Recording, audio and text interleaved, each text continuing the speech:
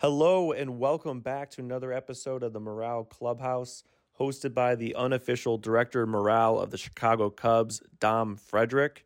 We're talking weekly with people in and around the Chicago Cubs organization and Wrigley Field, players, fans, announcers, employees, bartenders, whoever it may be, to get a pulse of what's going on around Wrigleyville. Before we get to the show, this episode is brought to you by Clubhouse Athletic Custom Team Apparel. If you need any team apparel for your organization, sports team, reach out to them. They have the best athleisure hoodies you can customize for your team. We love them here over at Morale Supply Co., and they handle all of our merch as well. So we trust them. Great designs, great product. If you're interested, you get 20% off your first order when you mention Morale when you reach out. Go to www.clubhouseathletic.com. That's www.clubhouseathletic.com for great teamwear. Elevate your teamwear today. Now into the show. I was going to say, you're going to block your face or people know what you look like? No. We're going to stay like this. He can maneuver the camera and stuff for the clips. Fred was walking around CubsCon with like the wrestling mask on, so no one knew who he was. No, I was not. But we did go to CubsCon, and we were chatting with a few people. All right, everybody, thanks for joining us. Another episode of the Morale Podcast. We're getting ready for spring training, obviously, and we're having a few guests come on. We had Justin Steele last week, Boog, and now we have someone who I think everyone understands and knows my appreciation for this person. I really don't know how to give him a better intro than today. We have my goddamn left fielder on the podcast, Kyle Schwarber. How are you? Thank you for being here. How's it going? Thanks for having me on. You know what? This has been, I don't want to say this has been a long time coming, but, Kyle, I think you followed me 4 years ago. Something like that. It was something like that. It's been a while. It was, I think it was during the 2019 season. Kyle, you tell me, you would remember better. All your seasons have been great. I don't know if it was during a good year or a bad year. Was 2019 a good year? I should have looked this up beforehand. I think so. It was going into the 2019 season, I think, but okay. 2018, 2018 was okay. Obviously coming off 2017, it wasn't the best year. Yep. At all. But coming off of 2018, it was all right. But going into 2019 was when we followed. But obviously, I saw all the support. Yes. I think that was the biggest thing. With the draw is right. You got a good sense of humor with also your support for your team, and that was kind of what I was like. This guy looks like a good guy, and he's on it every single night, and it was like, yeah, I'm going to give this guy a follow. It's fun. You know what? Honestly, I think you were besides Scott Efros, but at the time he was a minor leaguer, so I don't know if that necessarily counts. You were the first big leaguer to follow me. You were really the first big leaguer to give me the time of day. And then, us having the opportunity to do a little collaboration almost 3 years ago with the Neighborhood Heroes.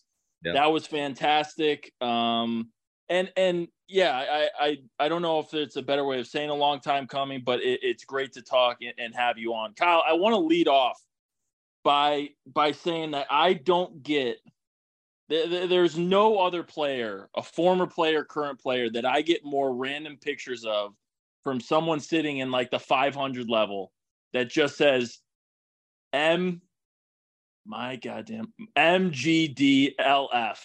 I don't get any more photos like that except from you. You have to tell me that Cubs fans still, whether it's at a game, if you're playing in Boston or you're playing in Philly, wherever, there's still Cubs fans that are out there saying, Kyle, how are you? Thank you. Yeah, exactly. I mean, I think that's the coolest thing, right? Is, obviously the time spent in Chicago was awesome, right? And I've said this, like, Chicago's always going to be a part of me just because it was where I came up. I grew. That was my first organization, came into the big leagues. We did special things. And obviously the fan base is it's national. It's not just a tri-state area. It's a national fan base, and I remember playing for Washington, and people would be coming to the games yelling, Cubs and stuff like that, and I'm like, guys, thanks for the support. Like, yeah, I'm playing for the Washington now. Same thing in Boston. Michigan, Chicago. I'm like, well, I'm playing for I'm in Boston.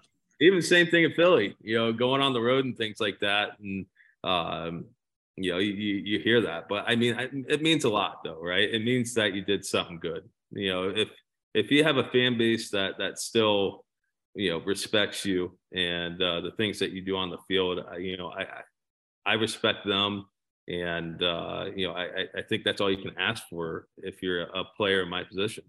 Yeah, I mean, this is your third different team since leaving the Cubs, and we still got fans. That 3 different teams, and we still have fans. I'm telling you, random Tuesday night or random Monday night in August, the Cubs have an off day, and I'm getting a tweet about you, like the game you had on Sunday or whatever. I'm getting a random stat that you're on fire, you're doing this, you're doing. I mean, there's nothing like it, and I'm gonna dig. I'm gonna dig into that more as we continue to talk. But I just want to let you know that the appreciation that I've seen from Cubs fans and yours and their support for you is something really special. Yeah, trust me, that was, yeah, like I felt like when I was there, we had a good connection. That I felt like pretty much all the guys there had really good connections with the fan bases, and it wasn't just like we're running out on the field and playing baseball. I know for me, like wherever I try to go, I always want to try to get involved with the fan base. If it's obviously interactions on the field before before the game starts, giving your little salute to the fans out in left field. If it's through doing charitable things, being trying to integrate yourself with your communities, and also I think just playing hard, right? Like I'm a guy who's gonna, it might not look the best sometimes, but I'm gonna go out there and I'm gonna go play hard, and I think people will respect that, and that's what I try to be, and also just try to be a good teammate, and I think that that teammate aspect, like I said, goes obviously to your teammates, but everyone in the stands are your teammate as well. They're with you. It's not like you just got a 26-man roster. It's a pretty damn big roster. It's everybody involved, and I don't know if you hear it a lot, but when someone gets mad at a fan, and maybe you might have a different perspective of it, but when a fan tells another fan that you can't say we, right? Like we lost the game, or we're going to the playoffs, or what, we won the World Series. I just kind of get a little bit frustrated at that, because I think players like yourself understand that it is a huge thing that so many people are involved, so many people invest their lives into it, so many people invest financially and emotionally and all these different things into what you all do, and they do feel like they're a part of it, and I feel like the players feel the same way. Yeah, I mean, I think you'd be wrong to say that fans can't get mad, right? Like it's just part of it. Like that's part of it. And if someone says we, right, like who, that, like you just said, like they're also financially invested, and to be like, at the end of the day, we're playing the game and we're out there on the field because of fans, and we're playing to win championships for us and also for fans, right? That's what drives us. That's why everyone would say 2020 so damn weird, that there was no one there, and your only support was through a television, versus people in the stands and having an atmosphere and things like that. So yeah, I don't, trust me, like you guys are just as invested as we are. Obviously I get people can't make it every single day, but I know that people are still checking in every single day as well. Absolutely. And speaking of, people being involved and people getting fired up at baseball games, you got to tell us, how was October after, sitting back and reflecting on it for the last couple of months? Tell us what that run was like. It looked absolutely fantastic. Yeah, that was wild. I mean, wow.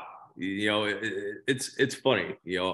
I have a lot of respect for the Philadelphia fan base just because it literally is like they live and die with you, right? Like yeah, when everything's going great, they're going great, and when everything's going, it's going bad, it's going bad. Like yeah, and it's like we get it, right? Like we're not out there, we feel just as bad as they do, and but holy heck, when you're going and you walk into that first division game at home, and it was a whole nother level.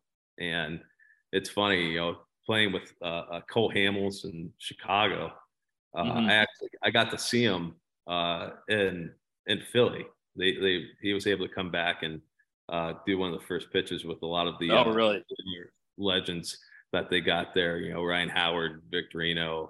I think Utley was there, a couple other guys, and he was like, yeah, he goes, this is crazy. He goes, this is what it's going to be like from now on. And he goes, they're going to be selling out for you guys. And they expect good things out of you. And that's what we expect from us. It is great things. And man, wow. When, like I said, that division series game, and I mean, Reese hit that home run off of Strider. They intentionally walked me for some reason. I was like 0 for 20, and they intentionally walked me. I go, oh man, this is not good. And Reese, goes boom, hits the home run, and I'm jogging, and it brought me like back to the wild card game in Pittsburgh that we played. Or it was, because I was on the field for that, where they had the bases loaded after Addison kicked the ball. It was a hot shot, I think, off of McCutcheon, but then they doubled the place going nuts, and I was rounding the bases, and it's going and I'm like, oh man, it's freaking loud. Supposedly they said it read on like a decibel meter earthquake thing. The noise that and when Harper hit that go ahead homer in the NLCS to send us to the World Series. I mean, there were some moments, and it was cool. Speaking of one of those moments, you had to know I was going to bring this up. I'm going to read a quote that you had after your division series. I quote, no offense to any fan base because they're all amazing, but this is by far the best division series I've ever seen at a home field. Just how electric it was. They're in tune with every single pitch in every big spot. It was just electric. Now, Kyle, I'm not denying that this was not the case, but I just want to hear from your perspective, from someone who was there in Pittsburgh, from the guy who hit the goddamn home run that is still, sent to me consistently on top of the Budweiser sign. Yeah. Can you tell me what the difference was between a moment like we saw, that Cardinals series in 2015 compared to what you witnessed this year in Philadelphia? What's the difference there? Man, people ask me to compare just the different runs. And I think that people, I think you bring up the 15 division series is a lot different from what people have asked me compared to, is more of the 16 run that we had. Yeah. And, trust me, that 15 division series was nuts, right? It's just like what it was just like the Phillies in Atlanta. We have two division rivals going at each other in the division series. Yeah. Trust me. I mean, I guess there's 1A, 1B, right? Like you can't. No, I get it. When you're in the moment, right? Like it's crazy. And it's hard to think back that far, right? Just don't get me wrong, but I don't know, man. This Philly was it just felt like it was just an extra tune-up, right? And I think it's just, and no offense to the people, right? Like Midwestern Chicago people are, they're great fan base. It's definitely, it's arguably a top, it's a top fan base in the league. And it's just there's the Midwest. Trust me, they're in tune with every single pitch. I mean, hell, you're selling out on a Wednesday day game.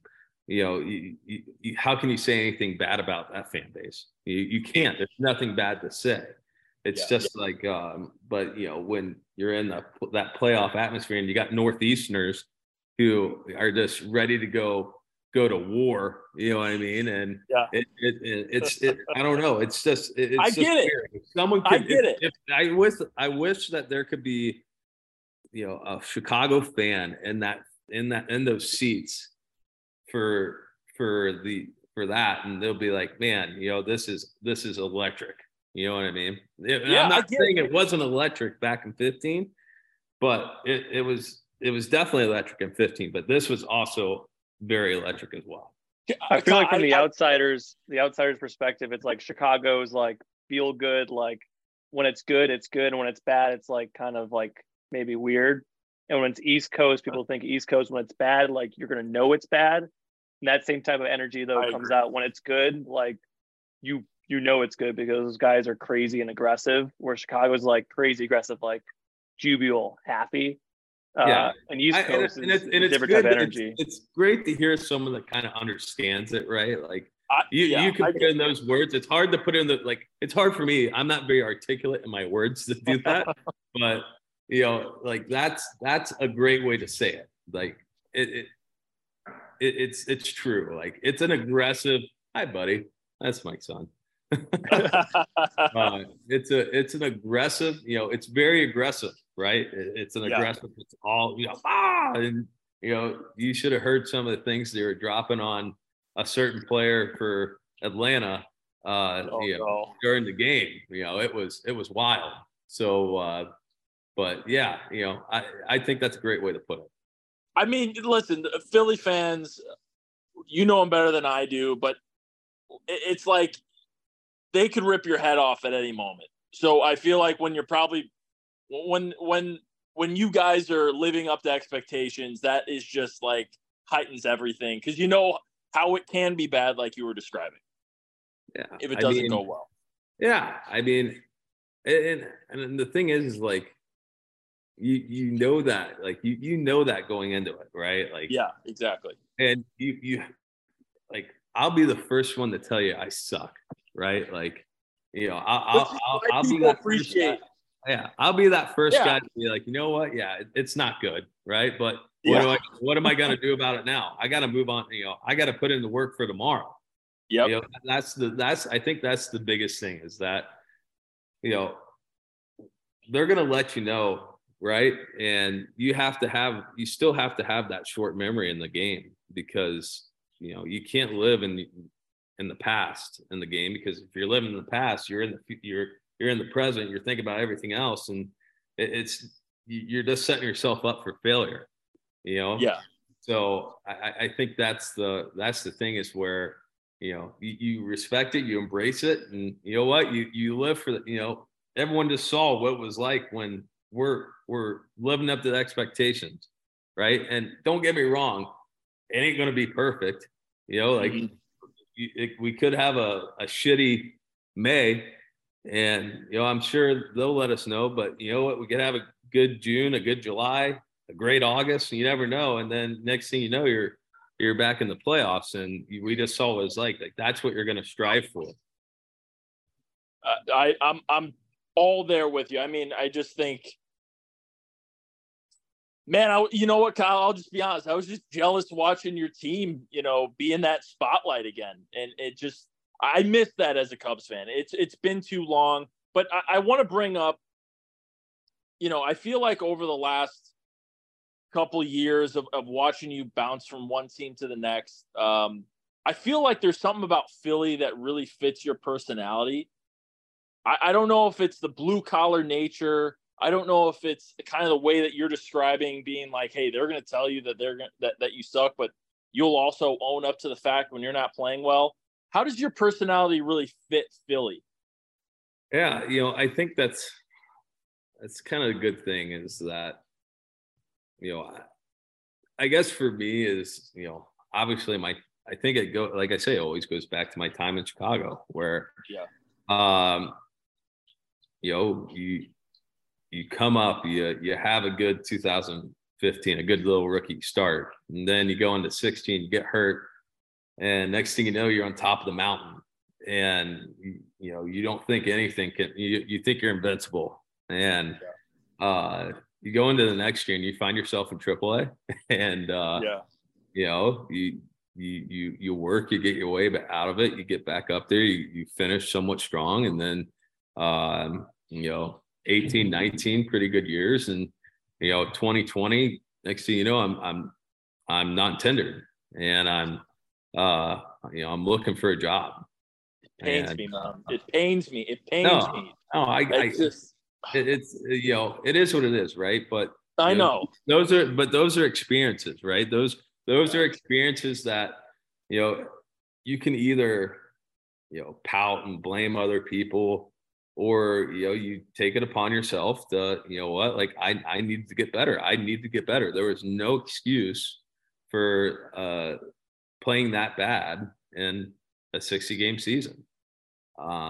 There was a lot of things there was a lot of things wrong with my swing, and there's a lot of different parts that were out of whack, and you're trying to adjust on the fly, and I didn't perform, and it is what it is, and I had to take it upon myself to get better, and like those are experiences, and I embrace it, right? That like I said, I'll tell you when I suck, and it wasn't always like that. You know what I mean? Like 2017 was probably it was one of the more challenging years of professionally and just life in general, because like I said, you're on top of the world, come off World Series, you're hurt the whole year, and next thing you know, you're in the World Series, and you play good, you play great. We win the World Series. Won us the World Series on one leg. No, not enough people talk about that. Trust me, that wasn't me, right? But I know it's not. I know it's not. But can we just before we move forward, can we just again just admit how special that was for you to do that on one leg? I mean, coming off come on, Kyle, give yourself some credit here. Oh, I mean, trust me. It's cool? incredible. Was it cool? Yeah. Like, yeah, fuck it, yeah, it was cool. I can't not be proud of that moment, right? Like, I'm proud of it. I'm proud of what I did there. Like that was something that pushed me, and my teammates pushed me to get through this rehab process. They were there to support. My family supported me, and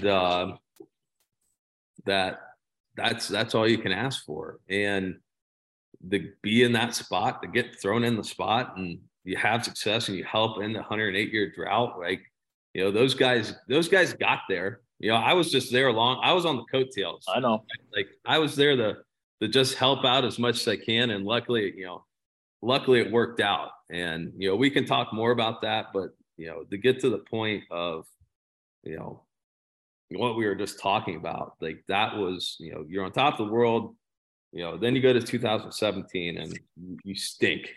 And, you're facing failure, and it's not pretty, and you're trying to find every single way out of it, and you're just digging yourself into a deeper hole. And those are experiences that you learn from, and you can take it on the further yourself, in terms of, what, when you have failure, I can always go back to that and say, what, I ain't gonna do that. You know what I mean? For sure. I'm not gonna do that. I'm not gonna do all these stupid things that I did to try to get myself out of it. But I think, like I said, the blue collar nature of Philadelphia, I think, definitely suits the kind of you know the kind of player I am, and I think that whole division, even that just the Northeast, and obviously playing in Atlanta and Miami, you got some pretty good atmospheres you go playing as well. Yeah, absolutely. And Kyle, I don't mean to get too technical here, but I've always been curious watching your swing for a while. What was one of the biggest adjustments you made when you're talking about your swing was, I don't want to say broken or needed a lot of fixing to do in 2017?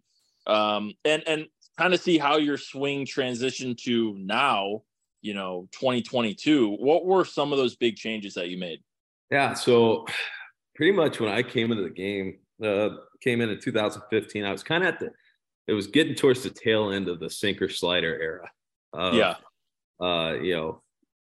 If you had a good sinker and a good slider, you're a good pitcher. And I kind of my swing was kind of just tailored to that, that kind of pitch. And at that time, and people are pitching down in the zone, and that's where they're trying to live. That's what they're preaching, down in the zone, and that's my swing just kind of matched up to that. And once you got to 2017, that's where you kind of saw the era of the four-seam curveball kind of come into play, and you saw more analytical things come into the game where people are focusing on the spin rate and focusing on how are they going to make this fastball feel like it's going to rise, and how are they going to get the most RPMs on the curveball to make it bite more. That's when it kind of came around, and I had to figure out how to hit a high fastball that I could, if someone even threw it at just above, like I would say above my belly button, it would be hard for me. It was hard for me to hit.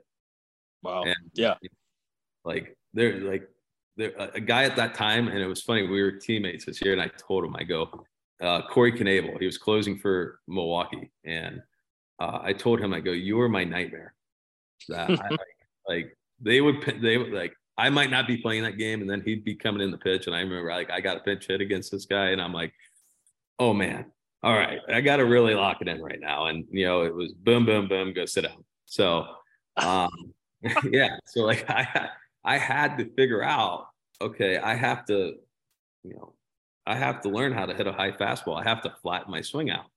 People talk about launch angle, and I didn't even know about that back in the day, but like my swing was, I was losing my barrel. Let's say that. I was losing my barrel behind me, to where then for me to hit anything up, I would have to be exactly perfect. If I was not exactly perfect, swing and miss, a clip, or a rollover. That's how it was. And so I just had to get better at hitting that, and obviously be better at hitting off speed. So I took it upon it, and I think I took the biggest steps in 2021 in that, where I could cover high heaters in 18, 19, and but I think I got better. I felt like pretty comfortable up at the top of the zone in 21, and this past year, and it's just the cat and mouse game that you're trying to always adjust with how they're going to try to attack you, and you just have to try to make that adjustment as quick as you can.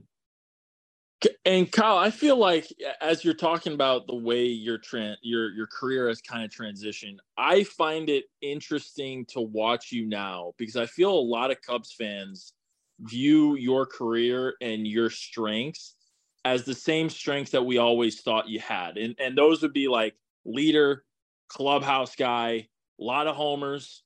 He's going to strike out, but he's going to show up in the big moments. Is that a fair way to describe your game right now? And especially as you've seen your game transition to where you're going into year 9 in the show. Are you still describing your game that way? I think for me is, I have like the motto, like the try to help the team win that day. And there's 3 different ways. It's, it's in the field, in the box, or in the clubhouse. That if you can make a play out in the field, if you can make a good base running move going first to third, trying to get an extra 90 feet. If it's, obviously having a good day at the plate, or, you go into the clubhouse and, you don't know what you can do for people, like you can, if it's just having a conversation with someone, or someone having a conversation with you, or, if it's just natural, just being around happy, talking crap, talking shop with some of the guys, like you don't know if that's going to change someone's, attitude for the day. You know what I mean? I'm not saying that someone has a bad attitude, but I'm just saying that, it could change a mindset, or if it's talking about the pitcher or whatever it is, talking different approaches, talking hitting, talking about what you had to eat last night. Those are things that you can just do, and it's fun. Like that's who I am. I'm not trying to go in and I'm not saying that I'm putting my fist down and saying I'm the leader of this team. Right?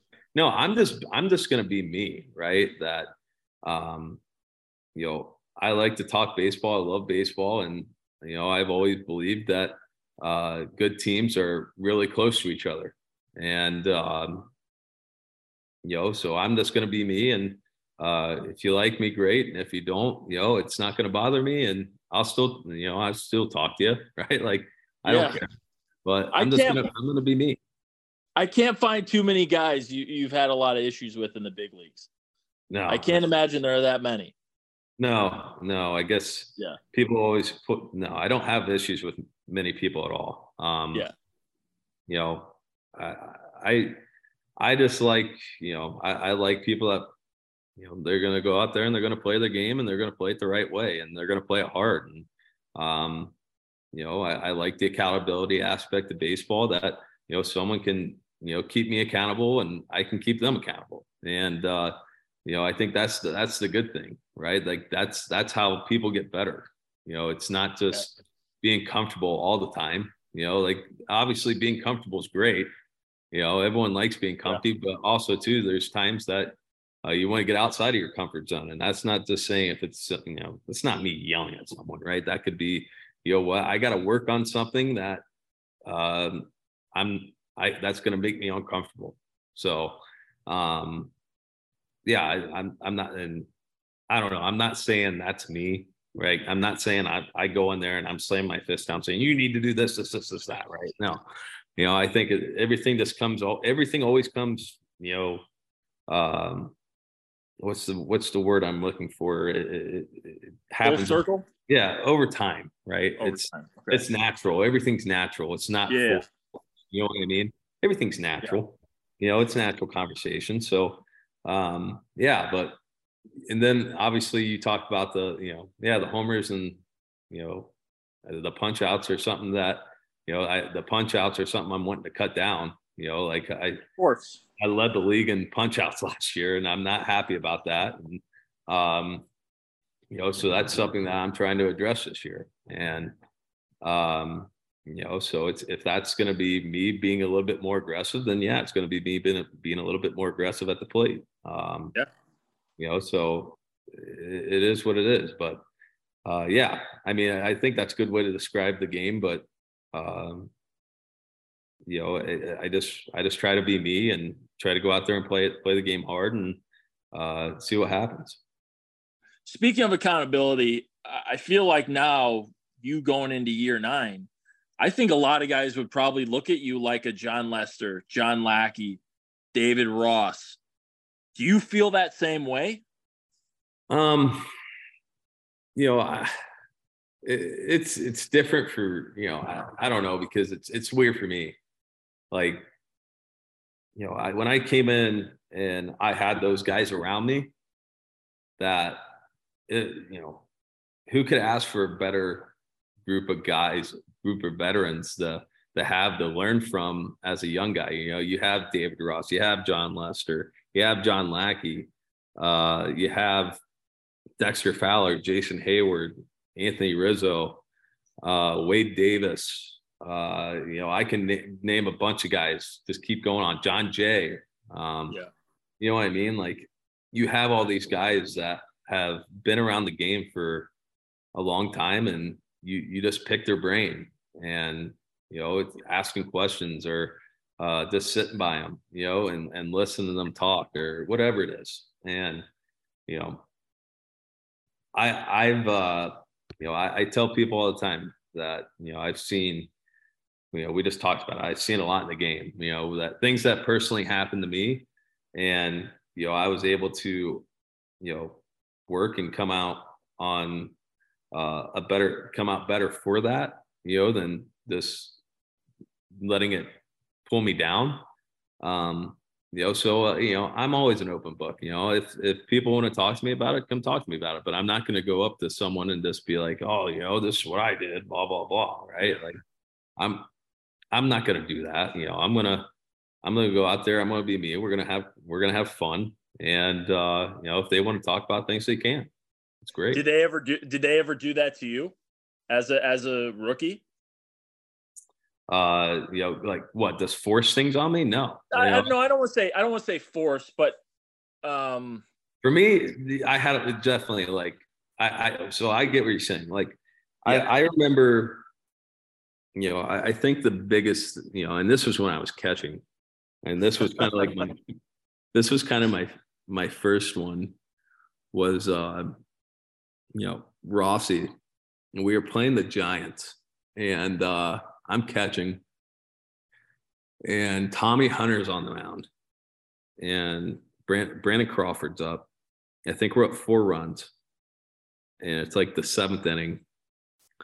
I could be wrong about the inning, but both Buster Posey was on the bench. Okay. And it's 3-2 count. I think we got a base open. I think it was second and third. Two outs. And we got the base open. And in the meeting, in our pregame meeting, they said the best thing to do to Brandon Crawford at that time was just, when in doubt, spin it. So I got Tommy Hunter on the mound. He's throwing 99, and he wasn't landing his curveball for strikes that day. Mm-hmm. And I'm like, well, I'm playing. I look at the scoreboard. I go, okay, well, we got 4 runs, on them. If it's a home run, it might not be the biggest deal. So I go, screw it, call the fastball away, and Brandon Crawford hits it out, and I go, oh man, oh, sure. I'm pissed, and I thought I made the wrong pitch call, went against it, but like I said, Posey wasn't playing that day, and it could have very easily been, say you throw the curveball and he walks him, Buster Posey could definitely come up on and pinch hit, and that's a tough at bat. So we get the final out. I come in the dugout and kind of hanging my head. I got the pitching coach, he's going, why'd you call that pitch? And I'm explaining and things like that. And, got my head down, and Rossi, it was the old dugout. He was sitting on that stool up to the top. Yeah. And he looks down at me. He goes, hey, get your head up. He goes, everyone's looking at you. He goes, no one else is looking at someone else in the field. Everyone's looking at you. He goes, yeah, you set the tone with your body language and your attitude. And I go, all right. Like, you know what I mean? Like that's a learning experience for me. And, that's something that you just don't forget, that, you got to keep always have your body language right. And, it's not going to be perfect all the time, but, for the most part, I'm going to try to be, same guy no matter what happens. But I mean, you have those conversations if it's, sitting in the back of the plane next to John Lester and listening to this guy tell stories of his Boston days, whatever it is, where they're going through great runs, and you're listening to stories about Big Papi and Manny and him, Lack, Pedroia, things like that. It's just learning, right? And you learn how to become, you come from college, right? And college baseball, and then you get put in the minor leagues, and uh-oh. I'm still here. Okay, sorry. It popped up. Something popped up. Sorry. No, you're good. But, sorry, going back to, you're in college and you go to the minor leagues, you don't spend that much time in the minor leagues and come up to the big leagues, and you got these guys around you, and you just try to listen and try to figure out what it's like to have that success in the big leagues. And, John put it the best way. He goes, Kyle, you know what the best way to get money in this game is? And I go, how? He goes, to win. He goes, if you're winning, good things are happening. He goes, you're doing something good that day, the help out. He goes, it's not going to be all the time, but he goes, if you're winning, that more than likely means you're doing something good as well. Yeah. Do you still get calls or texts or any inquiries from other players who are asking you about the Cubs and David Ross? Speaking that you've played with him and played under him? I wouldn't say calls or texts. I think it was, there would be conversations about it. Some of our guys saying, "Hey, how's Rossi?" or things like that. But nothing. There was no phone calls in the off season or anything like that about it. Fair enough. You don't have to tell me you're still recruiting for the Cubs. It's okay. You don't have to. Well, you got John Lester recruiting for the Cardinals and the Cubs. Well, I know. That's another conversation. I do appreciate him, working on our behalf, but that's another conversation. Kyle, I need to ask you, because you've been around the block now, and you've played with guys like Devers, Bogarts, KB during a MVP. Well, I guess you were hurt during that season, but you've seen Chris Bryant at an MVP level, Rizzo, and now you have a guy like Harper. Can you tell me what it's like batting either in front of or behind a true superstar in your lineup? Because I feel like a lot of fans and other people that casually watch the game, in my opinion, don't realize how much of a load that superstar is taking on in terms of the entire offense, or maybe getting pitched differently so other guys, have more opportunities to hit. What do you think about that? No, I mean, I think it's true that,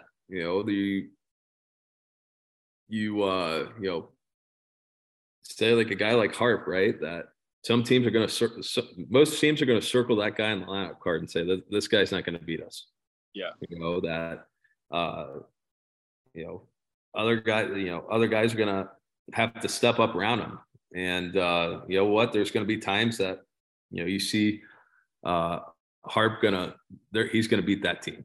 He's going to do something. He's going to have a series that he's just going to beat that team. But there's also times that there's going to have to be other guys. And there's going to be times you're going to have to be on base for him so that they can't pitch around that guy and move on to the next guy. But that's like a pick your poison kind of thing, right? Where say Chris, Chris was hitting 2 holes. Go ahead, pick your poison. Go ahead. You got Riz behind him. Same thing with Harp. Go ahead, walk him. You had Nick behind him or JT behind him. That go ahead, do that. See what happens. So don't get me wrong. Like, trust me. Like, I think the cool thing is being able to sit there and watch these guys like do their work and do those special things that they do out there on the field. It's like, that it's just another level that you don't see very often. It's like, man, that's special. And that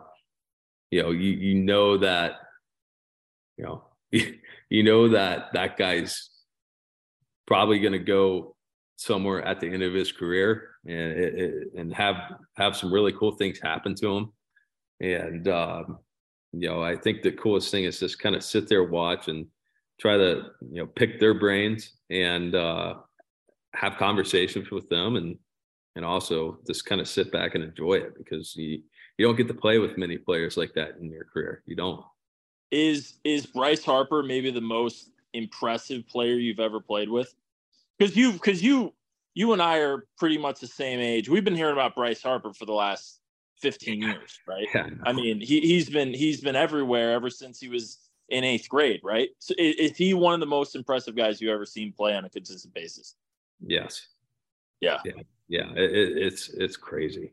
This guy's, not just what he does in the box, but like, biomechanically too, right? This guy is just extremely powerful. That he's not. It's not like he's some big 230 guy like me. This guy can create power, and it's cool to see. And the ball, the speed, the hustle, making things that aren't there. I mean, wow. Being able to see how he played in that postseason too, that was pretty cool to see, man. Like he was fired up. He was locked in. I mean, that swing, I think everyone talks about that swing that he hit the home run on, but not a lot of people want to talk about the take he had before that. He's facing a guy throwing 100, and this guy throws him a nasty changeup. Like that's his go-to pitch. It's a nasty changeup, and it looks like a strike the whole way until it's not. And he just saw that thing right out of the hand and was like, nope. I guarantee you, 8 out of 10 guys, 9 out of 10 guys swing at that pitch. Yeah, he did. And what do you know? He gets to that pitch and he's able to put the barrel on the ball and he sends it out to left center field. Trust me, there's so many things that he did that postseason, even in the season. He hit that grand slam off of Raisel Iglesias against the Angels. Like it was just like teed up, right? Like this is the moment that he's going to have, and he has the moment. And everyone always forgets like the couple doubles he had in that game. I think it was the game 4 of the championship series. He hit the double off of Clevenger, then the left on left double off of Minaya to tie the game up. Then we just went off from there and took the lead and didn't look back. Like that guy did a lot of things that won us games. The home run off of Michaelis, I think it was, the game was 2-0. We only needed the home run. The things that this guy does it's special to see, man. And I'm lucky to get to be his teammate and get to watch it every single day. Kyle, I want to hear your perspective, and I don't mean to keep you any longer, but I want to hear your perspective because coming from where the Cubs are right now, they're, obviously it's a time of transition where we're trying to build the team back up. You were in a unique position where you were part of a minor league class that was looked at as the guys that would end up changing the trajectory of a team. And I can imagine there's a lot of pressure that is placed upon guys that used to be in your position that are now, in AA or AAA here in the Cubs organization. What is one thing that you would tell a minor leaguer who is in the Cubs minor league system right now, having to deal with that pressure moving forward to kind of put the Cubs back to where they used to be when you were running around in left field at the Federal Landmark? Yeah. To be honest with you, I think we just had such a good group in the minor leagues that it made it easy. It was like, we had good people in the minor leagues surrounding us, and, we were just focused on going about our business, playing the game hard, trying to win and having fun. And then, you get to the big leagues and you're going to be nervous. You're going to be this. And we had such a welcoming locker room presence, but also a presence of, hey, like, we're here to win baseball games. It's it's cool. Hey, welcome to the big leagues, but hey, like we need you. You know what I mean? Yeah. So, I would try to say like, just enjoy it. You know, it's you're not going to have many firsts, but also at the end of the day, um, it's the same game that you're going to play in the minor leagues to the big leagues. You know, obviously the competition is the competition. You know, it's the best of the best, and there's no way around that. But if you believe that you've done everything you can before the game has started to put yourself in the position to succeed, that you're going to have to live with those results. So, yeah, just have fun, prepare, work, and then once the game starts, let it hang and see what happens, and be a good teammate. You know, be that guy who's going to, you know, pick up each other, right? That's what it's about. You know, that it's a brotherhood. It's not a, you know, this whole thing. You can't do it without the guy in front of you, behind you, or the rest of the team. So, just enjoy it and be prepared and be a good teammate and try to win. Yeah, and they are echoing that. I hear you. I just I want fans to be patient as well with some of the ups and downs that come from rookie players. I know it's really hard, and it's you Kyle's it. fault. They delivered. Well, you're right. Series, yeah, it is. And now all the Cubs fans are like, "When's the next one?" Exactly. You're right. Hey, you're right. I mean, you know, the biggest thing, right? It's true. You know, I think being a fan of baseball, you know, that you want to see, you know, you want to see your team win, and you want to do it, and especially, you know, a team like Chicago, who's in a market that they're in, and you know, I think they're taking the steps that, you know, they're taking the steps in the right direction, but you know, also too that, you know, we had a really good thing over there. We did, and you know, I think that's something that they should be. You know, I'm not saying that they should be. You know, we're all grateful for that. We're all grateful for that run. You know, and what we did there, and you know, I think that, you know, winning's addicting. It's an addicting feeling. You know, that's what I told. That's what I've been told. And you know, when I got to the big leagues and we made it to that championship series, it's like, man, we got to get back here and we got to win and we got to get back to the World Series.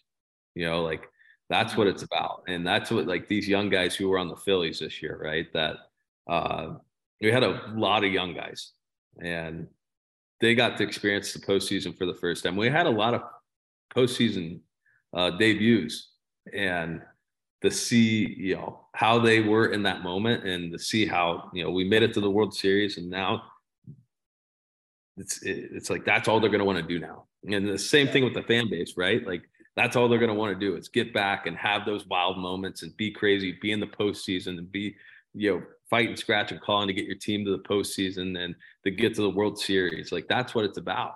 That's why we play the game, and that's why people come to watch us. And trust me, we all have the mindset. We all want to do it, but it might not work out all the time. But that's everyone's mindset, stepping in. And also, not only want to win, but give a lot of people some tacos. Kyle, can you tell that story? What was it like to give basically all of America? It was Taco Bell, right? Yeah. And then you got an ad out of it. Tell me about that. Yeah. I mean, I wanted that base. I wanted that base. And you know, it was funny because, you know, it's not like I was just going to go run recklessly just to like try to get the base, right? Like, no. It was actually it was in a spot where it was just like I had the feeling like the guy pitching was throwing a bunch of sliders, and he just threw JT a fastball, and it was at a point in the game where, you know, I think both teams were kind of struggling to score, or it was tied or something like that. I forget what it was, and I was like, man, I got to find a way in scoring position. And I'm like, I think, and he was kind of a little bit slow to the plate. And I was like, man, he's going to throw a slider right here. This is going to be my best chance. They get in scoring position. And, I'm like, screw it. I'm going to do it. I told the first base coach, I'm like, I'm going. And he's like, all right. so he picks up his leg and I just bury my head and I'm going, oh my God, oh my God, oh my God, oh my God, oh my God, oh my God. And, slide in safe. I'm like, oh my goodness. And it was a slider. And, luckily it wasn't like just like a good old strike slider. It was a down and away ball slider. Almost in the dirt that the catcher had to pick, and it wasn't like the perfect throw. So it all worked out, and getting the scoring position. So yeah, it was cool. I guess I don't know. No, it was perfect, and I think to wrap it up here, the Budweiser ad on Christmas was beautiful. That's what Christmas is all about, man. That picture you posted, Ad, we're gonna have to put it in when you clip the video. It's just perfect. I saw that on Christmas morning. I was like, you know what? This is what it's all about. It's just perfect. I love it. They send you the stuff, right? That you're gonna take the picture, and the first time I took the picture, and I was sucking, I was stinking, and sorry, you there? Oh, you're good. Sorry, someone tried to call me, but I was stinking, and I take this picture, and I'm just getting blasted. Maybe you should worry about hitting baseballs besides taking a picture. Budweiser, blah blah blah.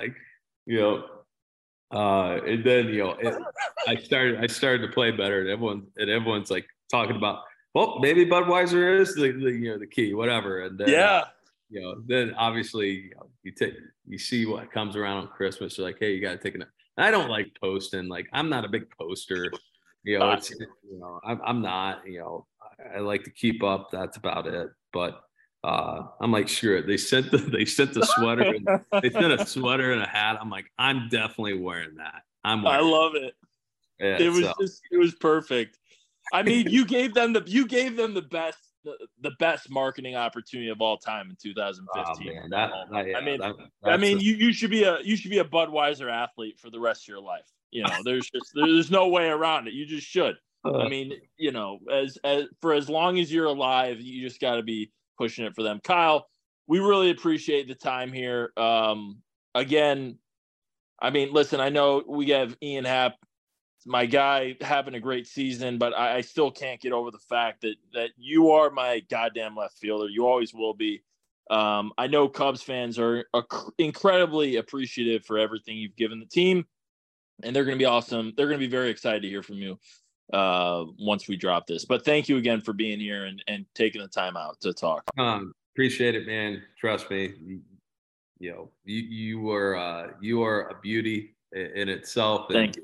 To the team to have people like you cheering them on, it's a pleasure. And the comeback, even though I'm not with the team, and to be able to talk to you guys, it was awesome. It was a pleasure.